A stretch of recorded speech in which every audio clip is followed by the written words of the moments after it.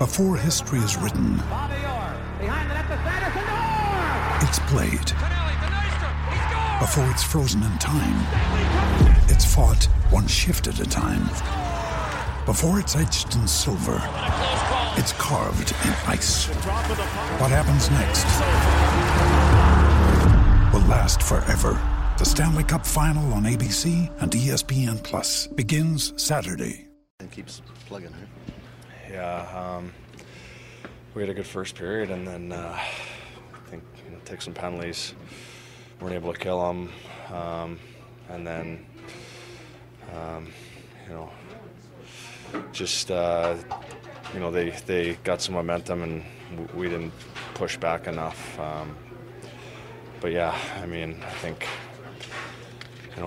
personally, I know that there's areas where I can be better, and then I think that's every guy in here has to do the same thing, where they're looking inward and trying to do our best to rectify this and make sure that if we're going to go down, we're going to go down swinging. Is this an urgency thing? Like, I mean, their playoff lives are on the line, so it's a human nature. They're going to be a little bit more desperate than you guys were.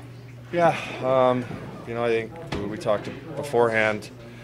That's a good opportunity for us to come in here and put a damper in their playoff hopes. And like I said, we started well, and then from there it just kind of got away on us. But got to find a way to stop the bleeding and make sure that you grab the momentum back and play in their end a little more. And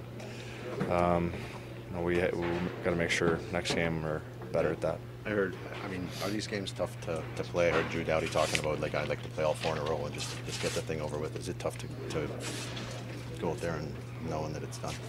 Well, I think depends on the situation you're in. I mean, personally, I think there's, always opportunity in playing in this league, and there's always a chance to prove something. And for our group, there's a lot of guys in that boat, and I think that has to be our mindset. And we got a group in here that really cares about each other, and we got to find a way to make sure that we're playing hard for each other and doing the best we can to make sure that we're doing the right things.